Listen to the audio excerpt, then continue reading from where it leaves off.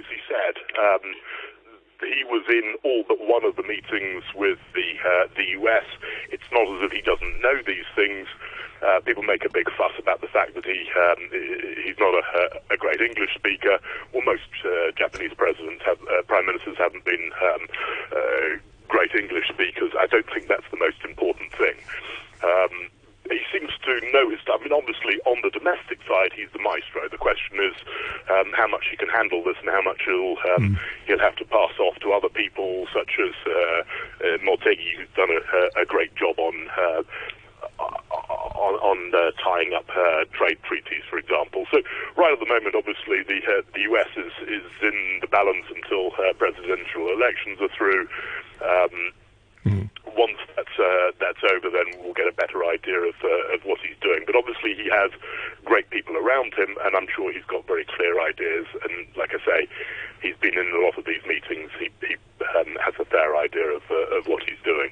Nick, always a pleasure. I think that the main thing is do not underestimate this man. OK, we won't. Thanks very much, Nick. That's Nick Smith, Japan strategist at CLSA in Tokyo. You're listening to Money Talk on RTHK Radio 3. In Japan, the Nikkei 225 right now is up 0.1%. The ASX 200 in Australia up about 0.25%. The Kospi showing some good form on this Tuesday morning, up around 1%. And looks like the Hang Seng will add on about 0.5% at the open in an hour's time. Brent crude oil trading right now $42.49 a barrel, and gold is at $1,886 an ounce. Do stay tuned for Backchat, coming up in just one moment. The weather forecast, mainly cloudy with showers and isolated thunderstorms. Those showers are going to be heavy at times during the day. Maximum temperature is going to be about 28 degrees. And those showers and thunderstorms will continue in the next couple of days, but fewer showers towards the weekend. 27 degrees right now, 84% relative humidity. 8:32, Samantha Butler has the half-hour news. Legislator Chu Hoi-dik says if the majority of Pan Democrats don't continue in the extended LegCo term, they should make a political plan for the coming year and push for the immediate resumption of LegCo elections. Yesterday, Mr. Chu and fellow Pan Democrat Ray Chan said they wouldn't serve in a legislature appointed by Beijing. It comes after this month's election was postponed due to the pandemic and the LegCo term extended for another year. 15 pro-democracy lawmakers are expected to announce this morning whether they'll continue to serve from Thursday, depending on the results of a public poll. Mr. Chu urged his colleagues to tell Beijing that they wanted the election back. If other pandemics, or a majority of them, choose to leave, then we should come together as soon as possible to make up a political plan for the coming year in order to let the international world knows what happened in Hong Kong and also to force for an immediate resumption of the election. The US government has warned Americans that coronavirus cases in the country will increase in the days ahead as President Trump comes under renewed pressure over his handling of the pandemic. Just 5 weeks before Election Day, Mr. Trump announced that 150 million testing kits were being distributed to vulnerable communities. The Vice President, Mike Pence, warned of more positive tests. With cases and positivity rising in 10 states, in the Midwest and the Near West, and with this historic advance in testing that's being distributed, 150 strong around the country, Mr. President, the American people should anticipate that cases will rise in the days ahead. The US has registered more than 7.1 million cases of the virus and 204,000 deaths, more than any other country. The World Health Organization has announced a deal that will dramatically expand coronavirus testing in low and middle-income countries. 120 million rapid tests have been secured to help reduce transmission of the virus, which has now killed almost 1 million people worldwide. The organization's head, Tedros Adhanom Ghebreyesus, said areas without good healthcare infrastructure would benefit most. These tests provide reliable results in approximately 15 to 30 minutes, rather than hours or days at a lower price with less sophisticated equipment. This is a vital addition to their testing capacity and especially important in areas of high transmission. You're listening to the news on RTHK.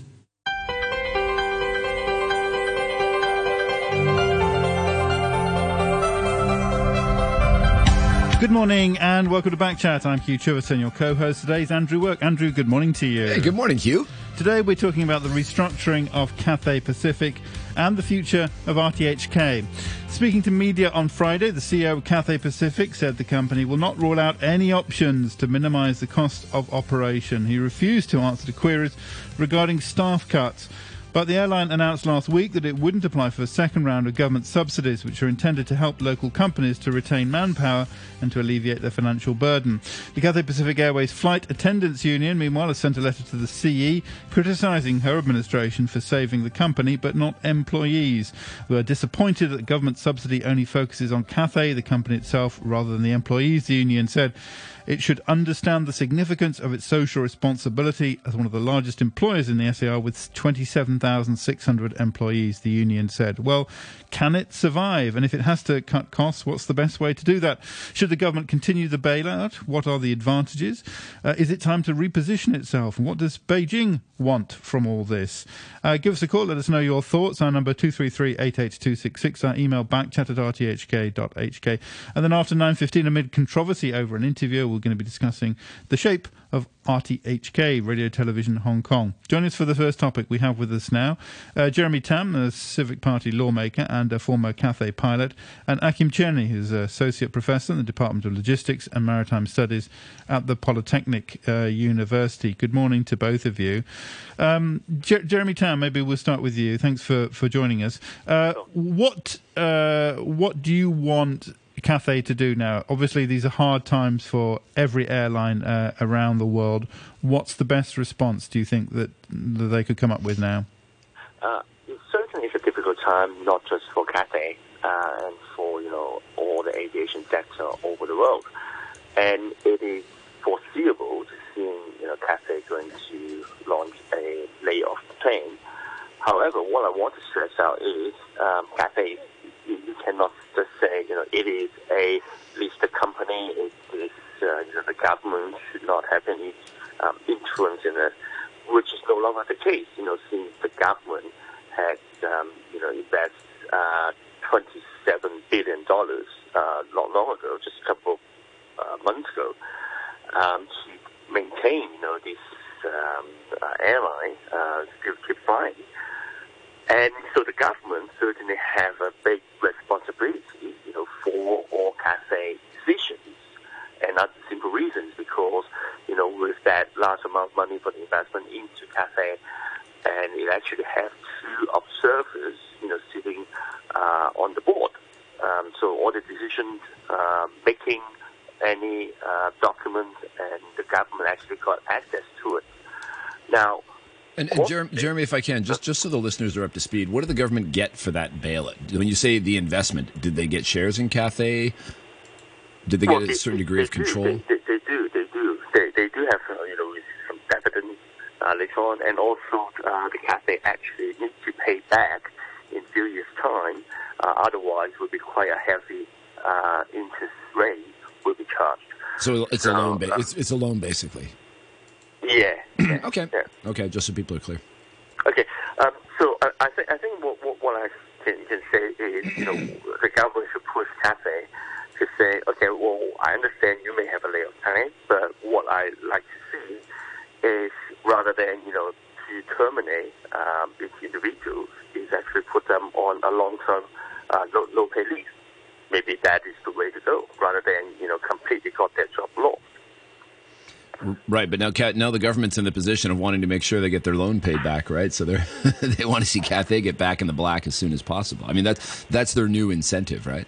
Yeah, but it's the same thing, right? I mean, like if you, let's say, you lay off, 1/3 of your manpower, what's the difference between that compared to, putting 1/3 of your manpower, into no pay leave? Yeah. Well, I understand there is a difference because my understanding is that if you lay people off and then have to hire them back later, A, that's quite expensive, and B, putting people on extended furloughs in the airline business is really expensive because when they come back, they have to, if they haven't been working, they have to go back through simulator. More pilots, I'm not too sure about cabin crew, but it's very expensive to have people either not working for an extended period of time or are being laid off and rehired. But that will be the same thing. I mean, like if you're going to rehire, whoever you're going to rehire, they need, extensive training, before they can fly again. It doesn't matter they're Cathay Pacific's employee or, from any other airlines. That will be the same thing. So, why don't you preserve, those jobs for the Hong Kong people? It's not really it's a job just we don't get paid, but at least say, you got, 6 months, no pay leave, unfortunately. And then, once, the airline sector, bounce back, then at least, you got a job ready for you rather than you need to looking for a new job. Yeah, not just in the airlines, but in a lot of industries, they might see it as an opportunity to, get rid of as many people as they can, and then when they do have to hire back, yes, it's expensive, but they bring it, the new hires all come in at a much lower salary level. Have you had any indication that might be part of the strategy? Well, I think that would be the part of the equation to start with. I believe, if Cathay is going to do a major, layoff, what they may do is, whoever is going to remain in the company will definitely be signing a new contract. That's what I would, expect will happen. Do you think that the government should increase its role in Cathay and its oversight? It should become more, I don't know, like the MTR or something like that? Probably not in the long run. I think that's not what the government intend to do at the first start. With. I don't think that's a good idea, but I think during these difficult moments, the government should be more proactive into, this sort of major decisions. For example, when you mentioned about the ESS Stage 2, when Cathay did not apply for the Round 2, the government just didn't know it, not until they actually announced it. So they're not part of the decision-making process, together with the government, which that's what those two observers supposed to do. I find it quite shocking when I found out the government actually not knowing about it. What was going on there? Were they hiding it from the observers, or were the observers negligent and they didn't know that was the plan, or? No, the government never disclosed, what's been going on, during that time, because I questioned them, on meeting last Friday, during the finance committee, and I asked, did the government know about, Cathay did not apply for the ESS Stage 2 when they, make that decision? And the reply was saying, no, they didn't know about it. So that is not actually really functioning for those two observers, representing the government sitting on the board. Mm-hmm. Although there is a logic to it, and I noted this when the ESS was launched, was that, at $9,000 cap, you're saving people who have jobs up to $18,000 a month. But if you're thinking about cutting somebody whose salary is $30, $40, $50 a month, $9,000 doesn't make a difference. You're going to cut that person regardless. The program seems designed to save lower income level jobs, but not people who are at the higher end of income levels, which, in the airline business, I think people are on average pretty well paid compared to most industries, yeah? Yeah, but I think it's a social responsibility. That's why Cathay Pacific actually applied for the Round 1. Mm-hmm. If that logic applied, then they shouldn't apply Round 1 at all. But one of the reasons why they applied for the Round 1, the ESS Round 1, was because they actually got the help, from the government, as I mentioned, $27 billion. Yep. And they, due to that, so they applied for it. So it's sort of like, I guarantee you, we will keep, all the staff for 3 months. But now it's another 3 months. Don't forget, if they applied that Round 2 ESS, it's only guaranteed up to the end of November. Okay, that is not a major difference compared to the timeline they've been given, yesterday, which will be, just you talk about a few weeks, away from the time margin that we're talking about. Now, and here's something. People might have a misperception about who exactly is going to be losing their jobs, because people say Cathay Pacific and they think, pilots and flight attendants.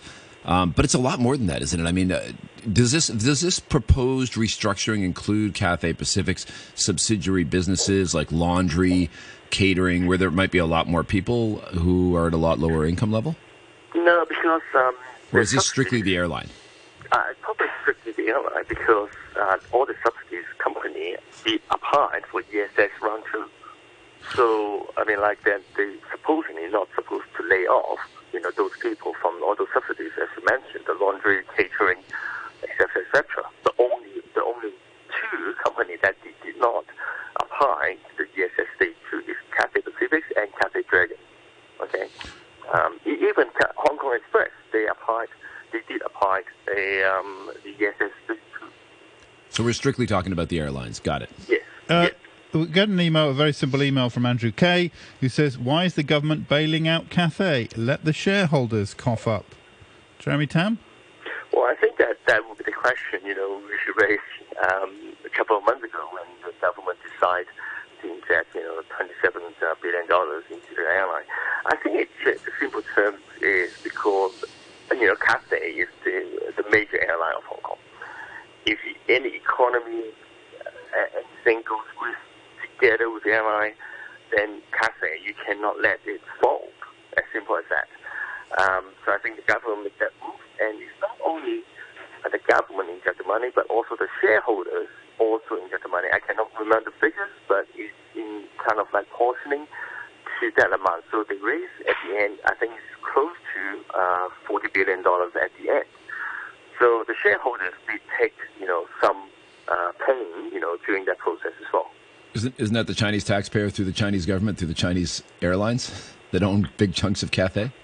Well, they also do the same. That's what I mean. The shareholders actually, in proportioning, also putting the money, during that investment from the government. Okay. Also with us, as I say, is Akim Cherny, Associate Professor at the Department of Logistics and Maritime Studies at the Polytechnic University and Aviation Specialist. Professor Cherny, good morning to you. Yeah, good morning. Thank you very much indeed for joining us. Okay, here's an email from Thank you for having me. From John Kowloon, who says Cathay's current cash burn is now $1.5 to $2 billion monthly.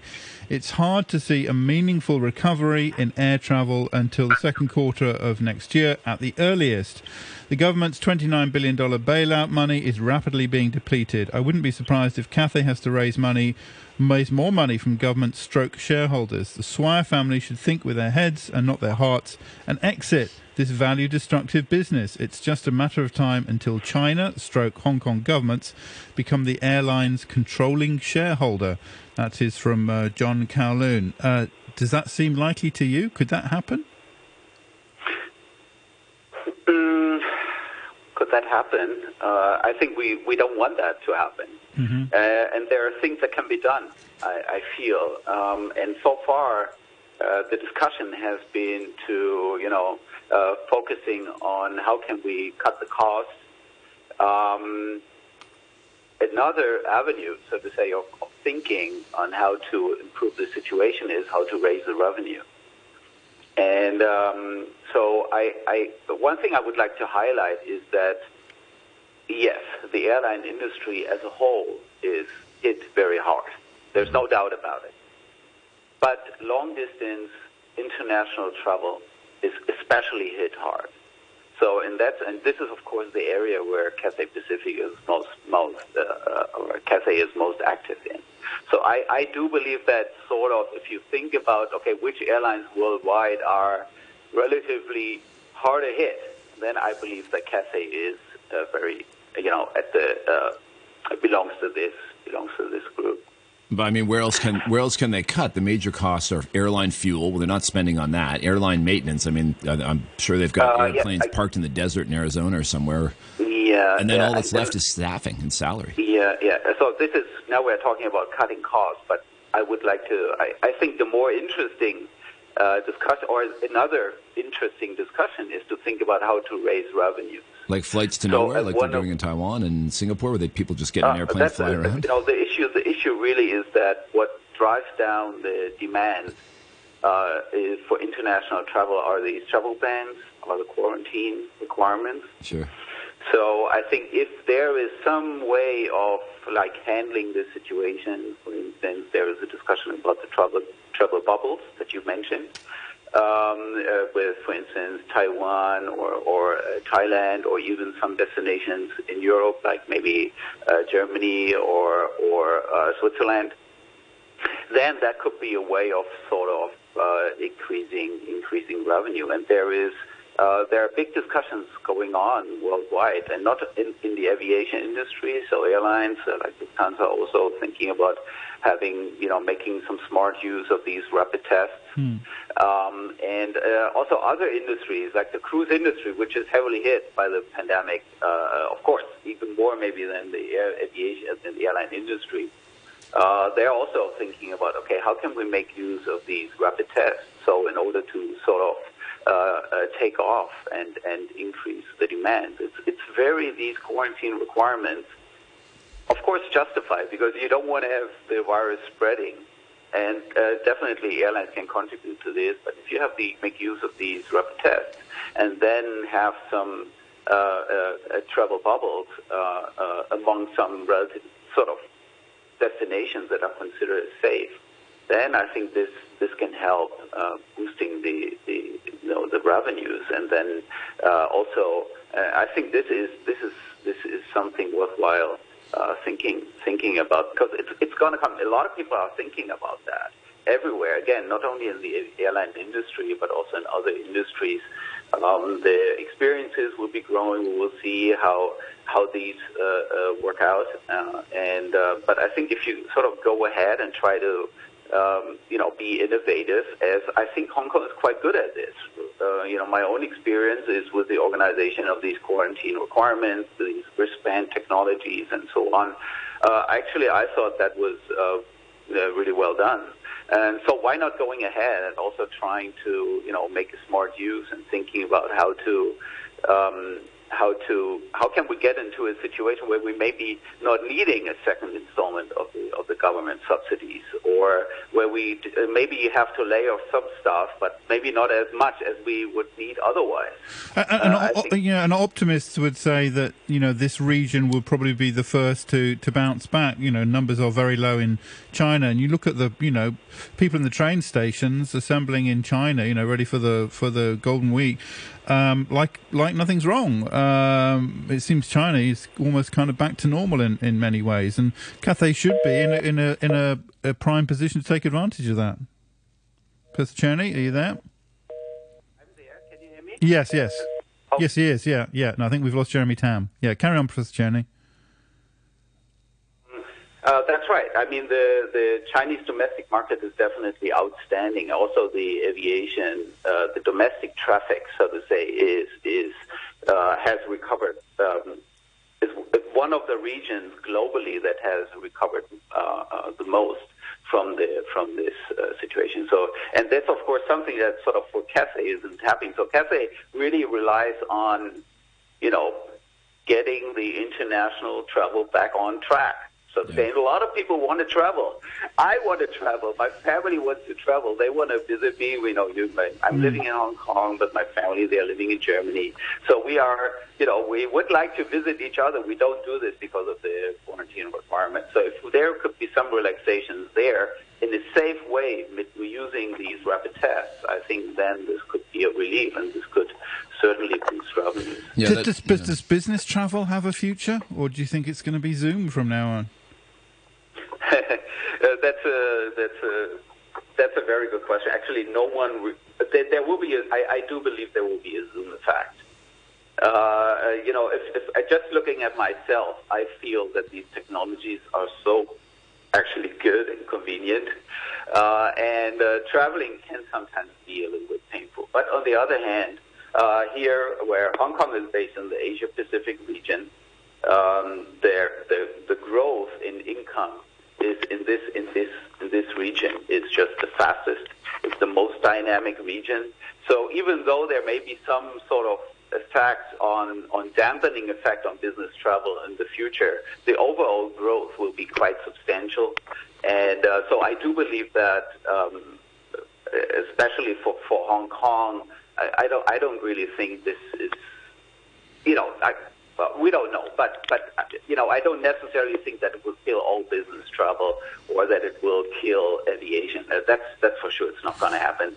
And you know how things are. Today we think, Zoom is going to be or these kind of telecommunication platforms will be those, they will be killing aviation. It's so convenient and so on and so forth. And then people come up with new ways of, making better use of face-to-face meetings. Somehow the technologies are changing, and then you never happen. Maybe there will be a rebound of business travel for whatever reasons in the future. Yeah. I think Jeremy Tam is back with us now. Are you there, Mr. Tam? Yes, I am. Yeah, okay. I was just also thinking it's not long since Beijing effectively decimated the senior management at Cathay. Is that forgotten, or is Beijing still eyeing Cathay kind of warily? What's the situation when it comes to the Central People's Government and Cathay and Hong Kong Airlines? Well, it's hard to tell at the moment. The matter has strong, a lot of impact to Cathay. That was about 30 months ago. But since then, Cathay has been keeping their heads down, and of course, all these reducing of the service to China, it's all been happening. So we can't really tell. But of course, one thing we can observe, which is what happened to Dragon Air in this coming up possibility of restructuring, because if they're going to restructure, then I think Dragon Air probably is the one got the most hit, I guess. So, but they need to do one thing, is to transfer all these routes, pass it to Cathay or Hong Kong Express. So beforehand, I think the China government will stop Cathay to doing it by saying that will mean not only transferring all the routes to Cathay or Hong Kong Express, but that also means that the expansion for Cathay Pacific in operating extra routes to China. That's how they see it, and they're banning it. But that was a few months back. If they haven't solved that issues, then I think Cathay would have a very difficult time. Do you think that Cathay at this point, we're talking about something that hasn't been solidified, hasn't been determined yet. Do you think Cathay and the government are floating trial balloons? They're putting numbers out there and speculating. We might do this, we might do that, to see what the reaction is among the public, among shareholders. In a couple of weeks from now, they'll have if they've determined that this is not going to fly with shareholders and the public, maybe they'll come up with a new plan. I don't think they're trying, but that's something they have to do. No airline can survive, with these kind of conditions without a major cost cutting. That is the reality, sadly, but that is the reality. Yeah. So I think Hong Kong, general public or even the employee is kind of like expecting there will be some major restructure will be happen. But we all expect by the end of the year, they already mentioned will be in Q4. Of course, now you can argue it's a Q4, but the expectation will be after November, because everybody expects Cathay would apply for the ESS stage 2. That is what I've been keep on talking about it, because that is the expectation the people had beforehand. Yeah, it's going to be a tough time all around, no doubt. I'm wondering, when the unions are saying, you shouldn't be cutting all these people, do they have a credible alternative plan that would see Cathay's burn rate, at least under, have an alternative plan where they're like, okay, Cathay, you want to cut, this is your plan to cut people, then your burn rate will be X. And does the union have a credible plan to say, we have a different restructuring plan that will get you to the same place, where you're not making money tomorrow, but at least your burn rate will be about the same as what you're planning with your original plans? Does the union have a credible plan?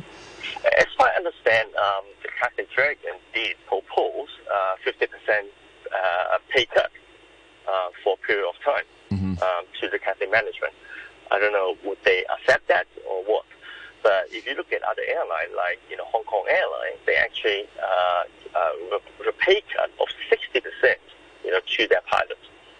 So things like that could also, as a part of the equation for these major restructures.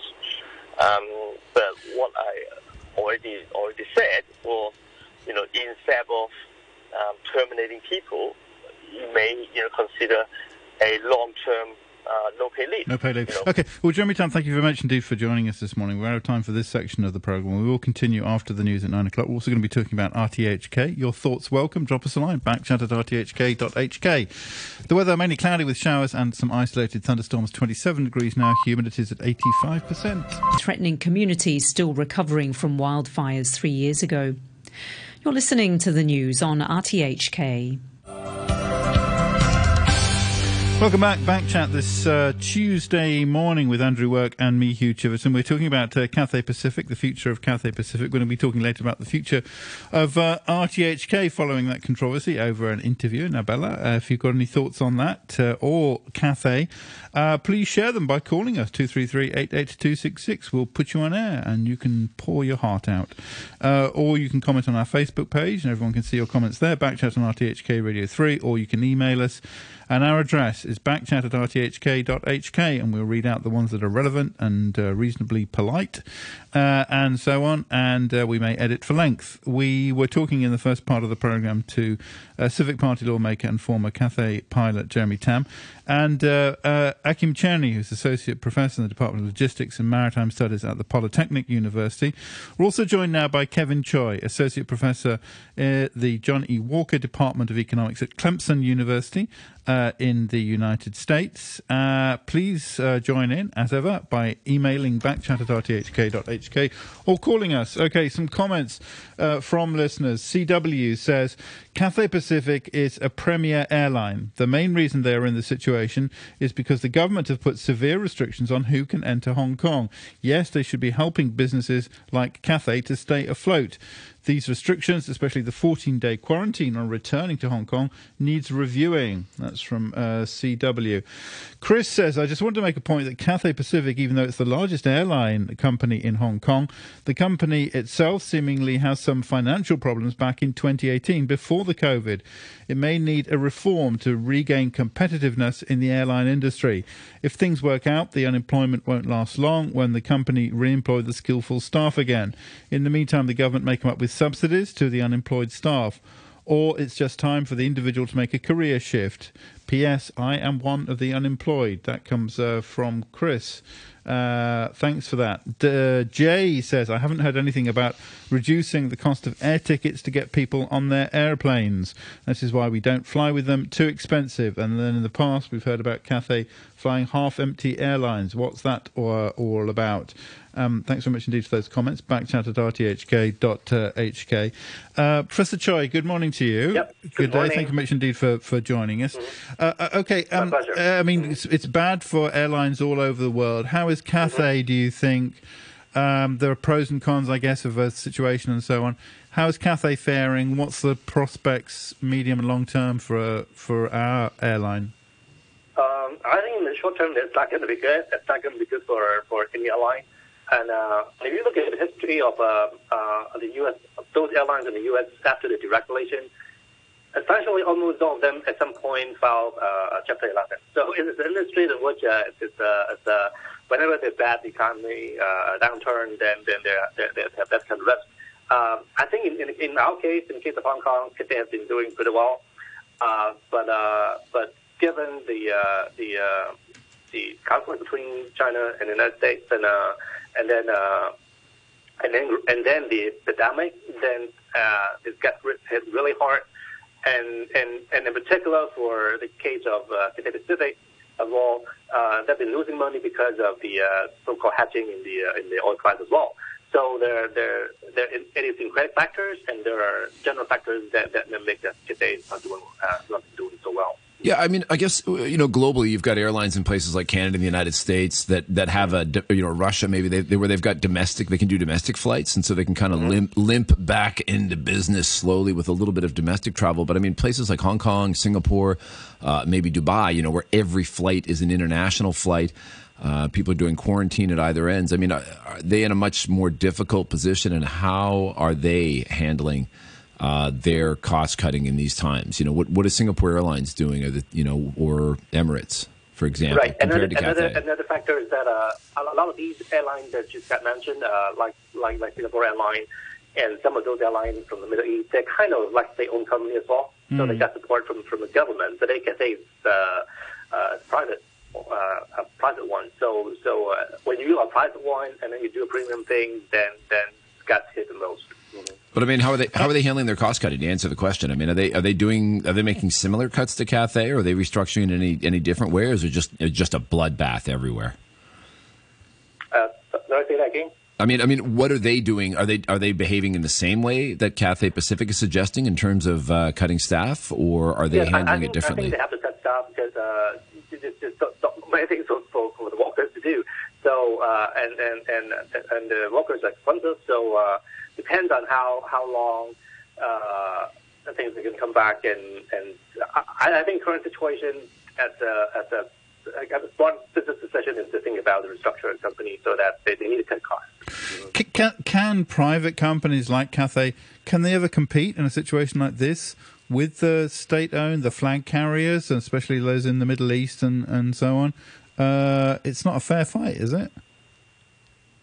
Yeah, I mean, because those are doing premium things. This is how Cathay position themselves. It's a tough time because it's not even this pandemic. It's even before that, because they need to compete with those other premium airlines, and many of them are Cathay-owned company.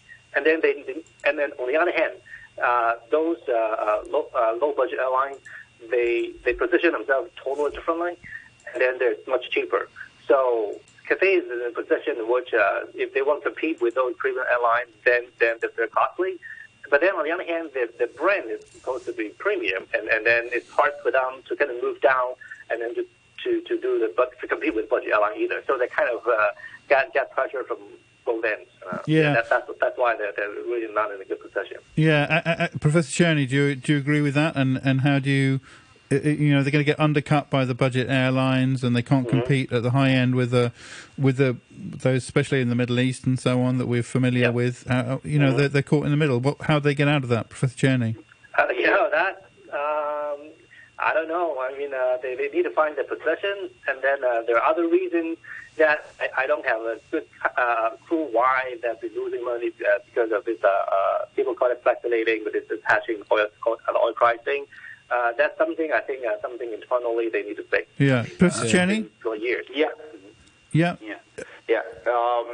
So I think actually the acquisition of Hong Kong Express can be something that can help recovering. I feel because this is low cost brand, and this can of course help boost the business, sort of say in the future. So I think this is something that they did some changes, right? I mean before that, and then I think they are now better prepared, so to say, to manage the recovery than maybe they have been, let's say, in 2018. But again, I do agree with the first comment of this email comment from the radio listener on the severe restrictions, the quarantine requirements. They are important, and I do believe this is something we should be thinking about. He mentioned another email was mentioning the too expensive ticket prices. That's something that we can observe that airlines are indeed. That markets are working in the sense that, okay, so the demand's going down, then we would expect ticket prices are going down, and definitely the ticket prices went down. Of course, still the load factors are low because you have the bigger aircraft and the demand goes down, and so you cannot have very high load factors despite the low ticket prices. But airlines do respond to the current crisis with lowering their ticket prices. That's happening. I've heard the opposite. I've heard of cases where people were paying very high prices for travel to the UK. I don't know. It's anecdotal. But I think the key thing is that all the normal practices of yield management are out the window. I mean, you can't conduct normal yield management under these kind of conditions. I know airlines sometimes they're packing the back of the airplane, the passenger section, with cargo. That went on especially in the early days of the COVID crisis because cargo was impossible to get because so few passenger jets were flying that the normal cargo allotment in the belly of these airplanes was disappeared. So airlines were packing the passenger sections with cargo. You'd see pictures of like regular passenger seats all piled up with boxes and cargo freight. So, I mean, it's just airlines are really scrambling, and all their normal tools for yield management are just useless at this point. I think that's pretty fair, right, Professor Charney? Yes. I mean, we know that the ticket price went down. Yes, there may be some anecdotal evidence, but the IATA data, they sort of can show that looking at average prices that it went down like very substantially. If I remember correctly, 30% or something. Okay. So yes, so there is definitely the airlines broadly responded with reducing their. You were asking Andrew about what other airlines were doing. Mark, thank you very much indeed, has emailed. He says Singapore Airlines have offered a redundancy package to staff of 1 month for each year of service, capped at 25 months. Yeah. Okay. So they're getting people out of the business. Yeah, getting people out and they're paying getting for people it. out. Yeah. Here's a question for you guys. Are you familiar with this practice? I've heard cases, and I had one close to me where people's flights are canceled literally the day before they fly. Not really an explanation given, but then in a couple hours later they're told, "But don't worry, we've got a seat for you on another airline." Are airlines doing deals to quietly consolidate their flights and kind of just tell passengers, 24 hours, 48 hours before the flight goes and saying, "Oh, sorry, we had to cancel your flight. Don't worry, we're putting you on this plane," and using that as a means to cut costs and pack airplanes? Well, I would say they should be doing this. I would recommend them to do this. And I think as a passenger, it's a little bit inconvenient. Mm-hmm. But I experienced it actually myself. I have been, scheduled back and forth in different flights, but I feel, I personally understand. You have a certain number of flights, and then you don't know. Okay, so you try to consolidate and find the most convenient flights for the passengers that you have, and then you switch around a little bit. I think that's something that is understandable and also I think largely acceptable for passengers. Professor Choi, we had an email there, somebody complaining about prices. I think they were referring in particular to Cathay, but it does strike me that overall air traffic, air tickets have gone down enormously over the decades, and the flights have increased, and there's just so much more traffic than there used to be, and it's so much cheaper, and it's getting more like going on the bus to travel on the other side of the world, and so on. Is that going to change? Do you think that we're never going to go back to that situation? Do you think that's over? I think it will go back, but not necessarily completely, because once the pandemic is over, then things will get back to normal. But then the normal will be a new normal. It's just like the people now get used to. They work from home. They feel it's okay to use Zoom or whatever other means do online. So now they kind of realize, because they got forced to do alternative way without the normal way. So I guess that's going to be people are going to reconsider whether we need to fly that often. I mean, for leisure, people can do that, but then for commercial purpose, I think that people are going to just because they're kind of used to do business without flying all the time. Mm-hmm. So there may be a little bit of adjustment. Mm-hmm. And of course, even after the pandemic's over. And it's business travel that really carries the airlines, right? I mean, like friends and family and tourism is usually the really low margin stuff, and the last minute business traveler, the big spending first class, business class traveler, they're the ones that carry the airlines. Right. Okay, well, thank you very much indeed for joining us. Kevin Choi, Associate Professor at Clemson University, Department of Economics, and Associate Professor Akim Cherny from the Department of Logistics and Maritime Studies at the Polytechnic University. Thank you very much indeed for joining us this morning, one and all. 17 minutes past 9 now, and I wanted to turn finally in the programme today to the question of RTHK. This is inspired by the controversy over a reporter, Nabella, who's having her probation period as a civil servant extended. Controversy over the reasons for that and the decision. She's caused some controversy in her interviews.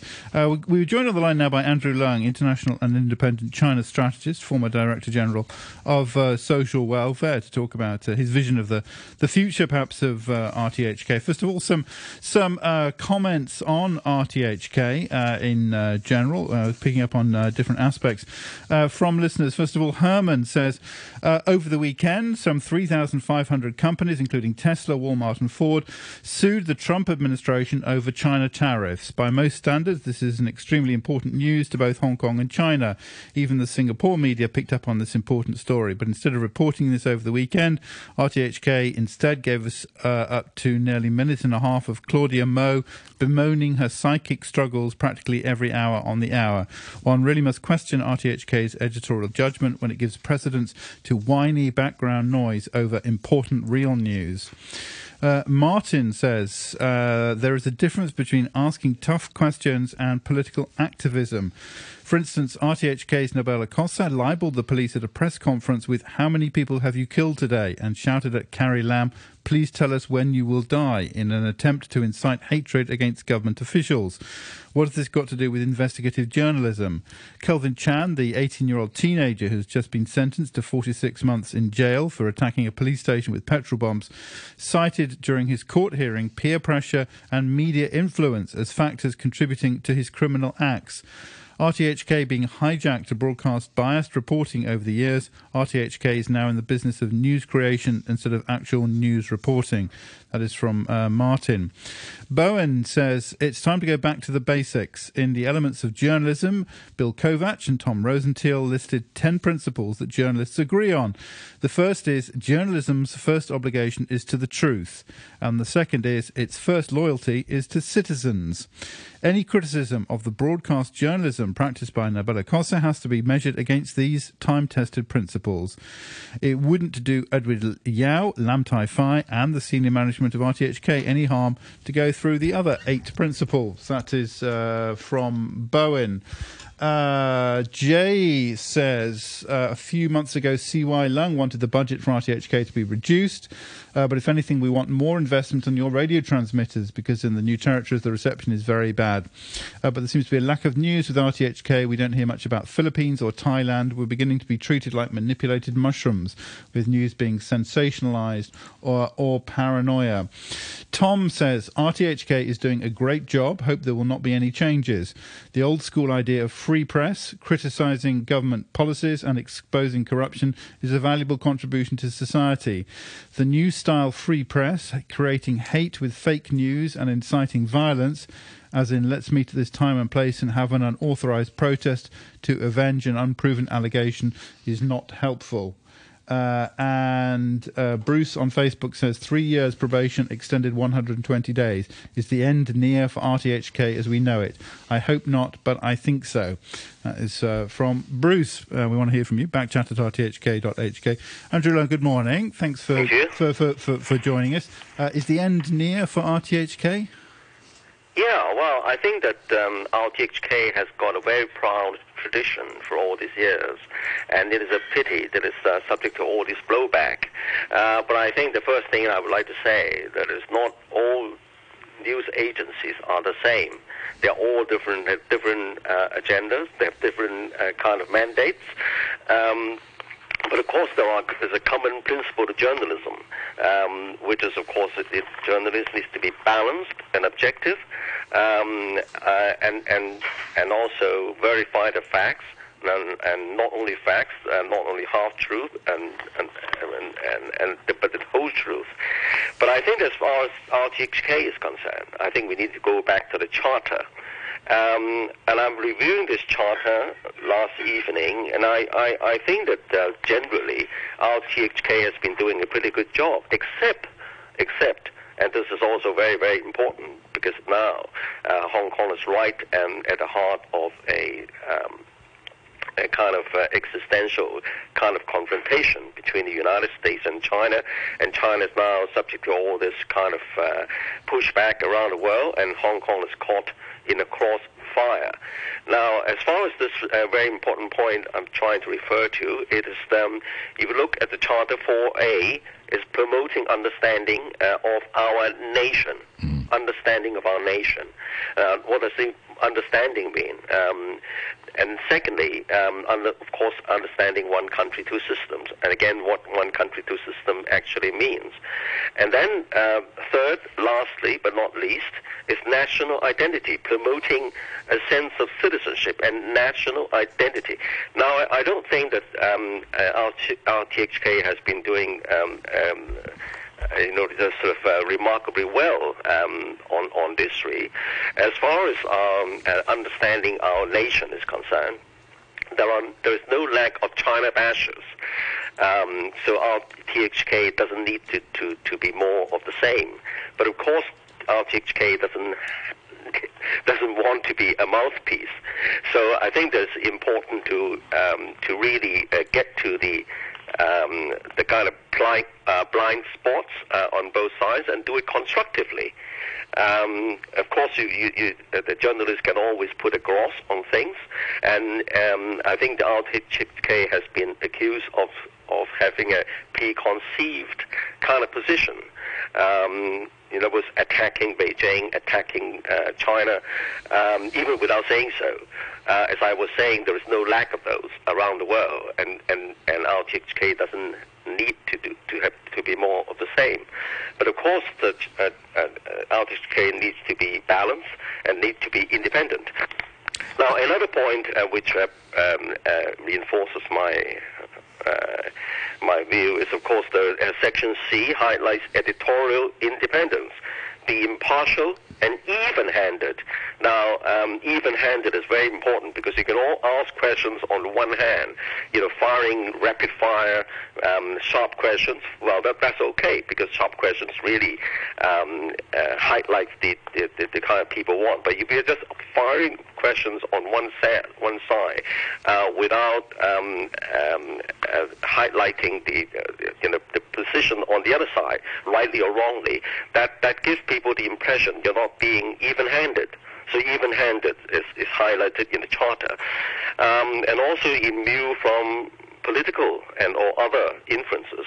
Of course, no journalist in RTHK would admit that they're under the influence, but if you are just parading all this kind of rhetoric on the opposition side, this gives the impression that certain members of the journalists, are under political influence. So I think this is very, very a fine line. But I think that our RTHK is well positioned because Hong Kong is well positioned in this kind of almost the battle of the century, as it were, a battle for not only for the rise of China against the West and the West against China, and also the battle of ideology. Hong Kong is right in the middle of it in an emerging Asian century and an Asia-Pacific century. So I think that RTHK is very well positioned. I think that the organization needs to go back to the Charter and really look at certain perceived failings, and of course the RTHK has got great strengths. Sort of a lot of top-class journalists, including the lady in question. But I think that what is perceived to be failings are very important points in the Charter about the promoting a true understanding of the nation, promoting national identity, and promoting an understanding of one country, two systems. Because there is a lack of understanding and a kind of misjudgment of what one country, two systems means. All the while, the past 23 years has been the two systems, as if one country doesn't exist. And so I think it's the role of RTHK to really to have a lot of debate on both sides to enable people to understand what really one country, two systems means. Yeah, you say what it really is, but as you know, there are very, very differing diverse views on what the concept of one country, two systems mean. So should we pick a side and reflect only that side, or should we reflect the debate? Or the sharper the question, the merrier. But I think it's when one needs to be balanced. As I said, even-handed. These words are really in the Charter. Yeah, but the problem we have now is that people don't want even-handed. When they hear an opinion that is not the same as theirs, they flip out and start complaining and writing letters. Yeah. If you look at the rhetoric, even what I'm saying, the people, a lot of people say to me, "Oh, great! I mean, that's fresh. That's great, great insight." Other people will say to me, "I don't want all this, sort of China's Communist Party propaganda." So, I mean, the listeners are starting from their own positions. Well, it's okay, because it takes all kinds in the world. But as far as an organization is concerned, you've got to stand on your ground, on the grounds of objectivity, balanced, even-handed, because these things are in the charter. Andrew, I would largely ascribe to the concepts of objectivity, but the Economist wrote a major piece recently that said that this concept of objectivity is really under fire. In the West, you've got this narrative in journalism schools, especially in the United States, that objectivity is dead. Facts are a social construct. Therefore, you can make them. On the other side, you've got Chinese communist propaganda, which frequently bears no relation to reality. So, I mean, it's like a pincer movement of undermining objectivity and reality. Yeah, because in the United States, I don't think that there are many other countries in that category. United States has actually abolished this kind of a piece of legislation which says that the journalists need to be objective. It doesn't need to be legislated. You want the consumers to demand it, or the consumers to require it, but that doesn't seem to be what they're targeting anymore. They're there is no objective. I'm trying to say there was actually a piece of legislation in the United States which was abolished, and that piece of legislation was, the press needs to be objective. Oh, I think I know what you're referring to. When they only had three major networks, they had to give equal time. Hong Kong doesn't need to follow that. I mean, Hong Kong is different. Hong Kong, especially RTHK, is under a special charter, and not all news agencies are the same. Yeah.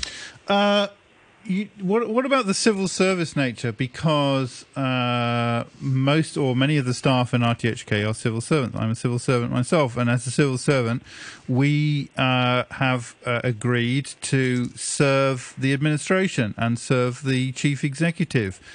Is there a fundamental incompatibility between doing that and being objective and being even-handed in the way you've discussed?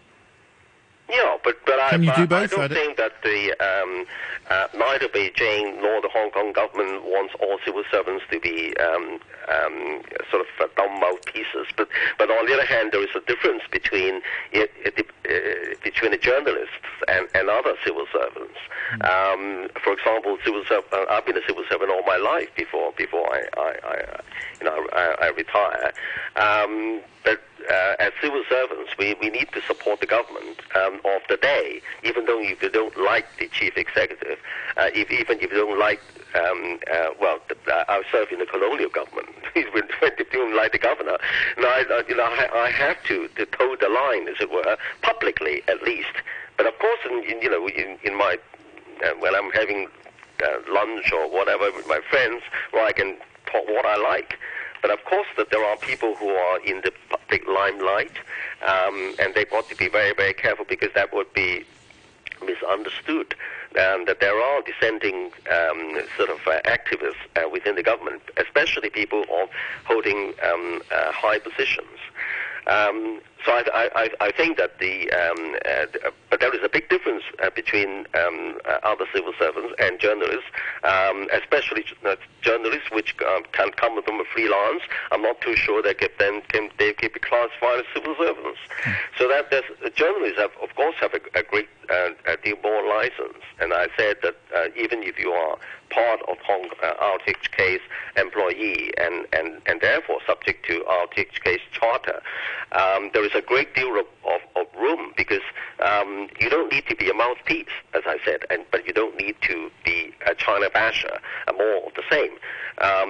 The thing is to focus on the people, the kind of blind spots, and do it constructively, and be even-handed and balanced. I mean, there are plenty of examples outside. I mean, in the UK, of course, there's the BBC.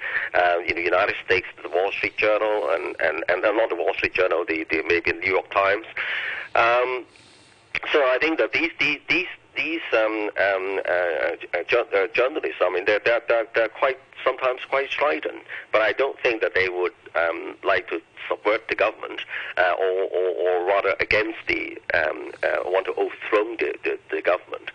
I think there's a great deal of room for journalists like the RTHK in a place like Hong Kong at a time, in a very different time, at a challenging time of the century. Okay. I mean, there's a lot of excitement there. Okay. Well, Andrew Leung, many thanks for joining us, international and independent China strategist. Alan, in an email, says, Dear Backchat, RTHK's future is to become people's daily with music. The CCP can never tolerate any critical coverage, let alone satire or investigation. They'll do that same to RTHK as they've already to the police and are now doing to the judiciary. Everything must be subservient to the CCP. Any troublemakers, like reporters who ask difficult questions, will be sidelined. No satire is permitted. Authoritarians have no sense of humour. It may take a few years, but the writing is on the wall. That is from Alan. Thank you much indeed, one and all, for your views. LK says, too late. Can you ask your guest, do you believe it's the responsibility of the press to hold those in power to account? Andrew, thank you very much indeed for joining us Thanks today. Thanks. Always seems to be a surfeit of Andrew guests, Andrew emails coming in whenever I'm on the show. Is that normal? Or? There's too many Andrews, yes. Yeah, never too many. Far never too many Chris's. The weather forecast, mainly cloudy with showers and isolated thunderstorms, those heavy at times. 27 degrees the readings now, relative humidity is at 87%. No one wants accidents to happen. Building safety is always important, and it's too dangerous to neglect it. Concrete spalling can be deadly, illegal drainage connections are hazardous, and loose window frames can fall from height. Don't carry out unauthorized building works, and always appoint a qualified professional or contractor to check your building. Live a happy life when your building is safe. Visit bd.gov.hk for details. 9:34, the news with Samantha Butler. Legislator Chu Hoi-dik says if the majority of Pan-Democrats don't continue in the extended LegCo term, they should make a political plan for the coming year and push for the immediate resumption of LegCo elections. 15 pro-democracy lawmakers are expected to announce this morning whether they'll continue to serve from Thursday, depending on the results of a public poll. It comes after this month's election was postponed due to the pandemic and the LegCo term extended. An environmental activist says it'll be at least another 2 years before Hong Kong can have a paper recycling mill after the 20-year lease for a site at Eco Park in Tuen Mun fell through. Edwin Lau, the head of Green Earth, says government data indicates around 700,000 tonnes of waste paper was sent to landfills in 2018 as the mainland and Southeast Asia tightened their import requirements.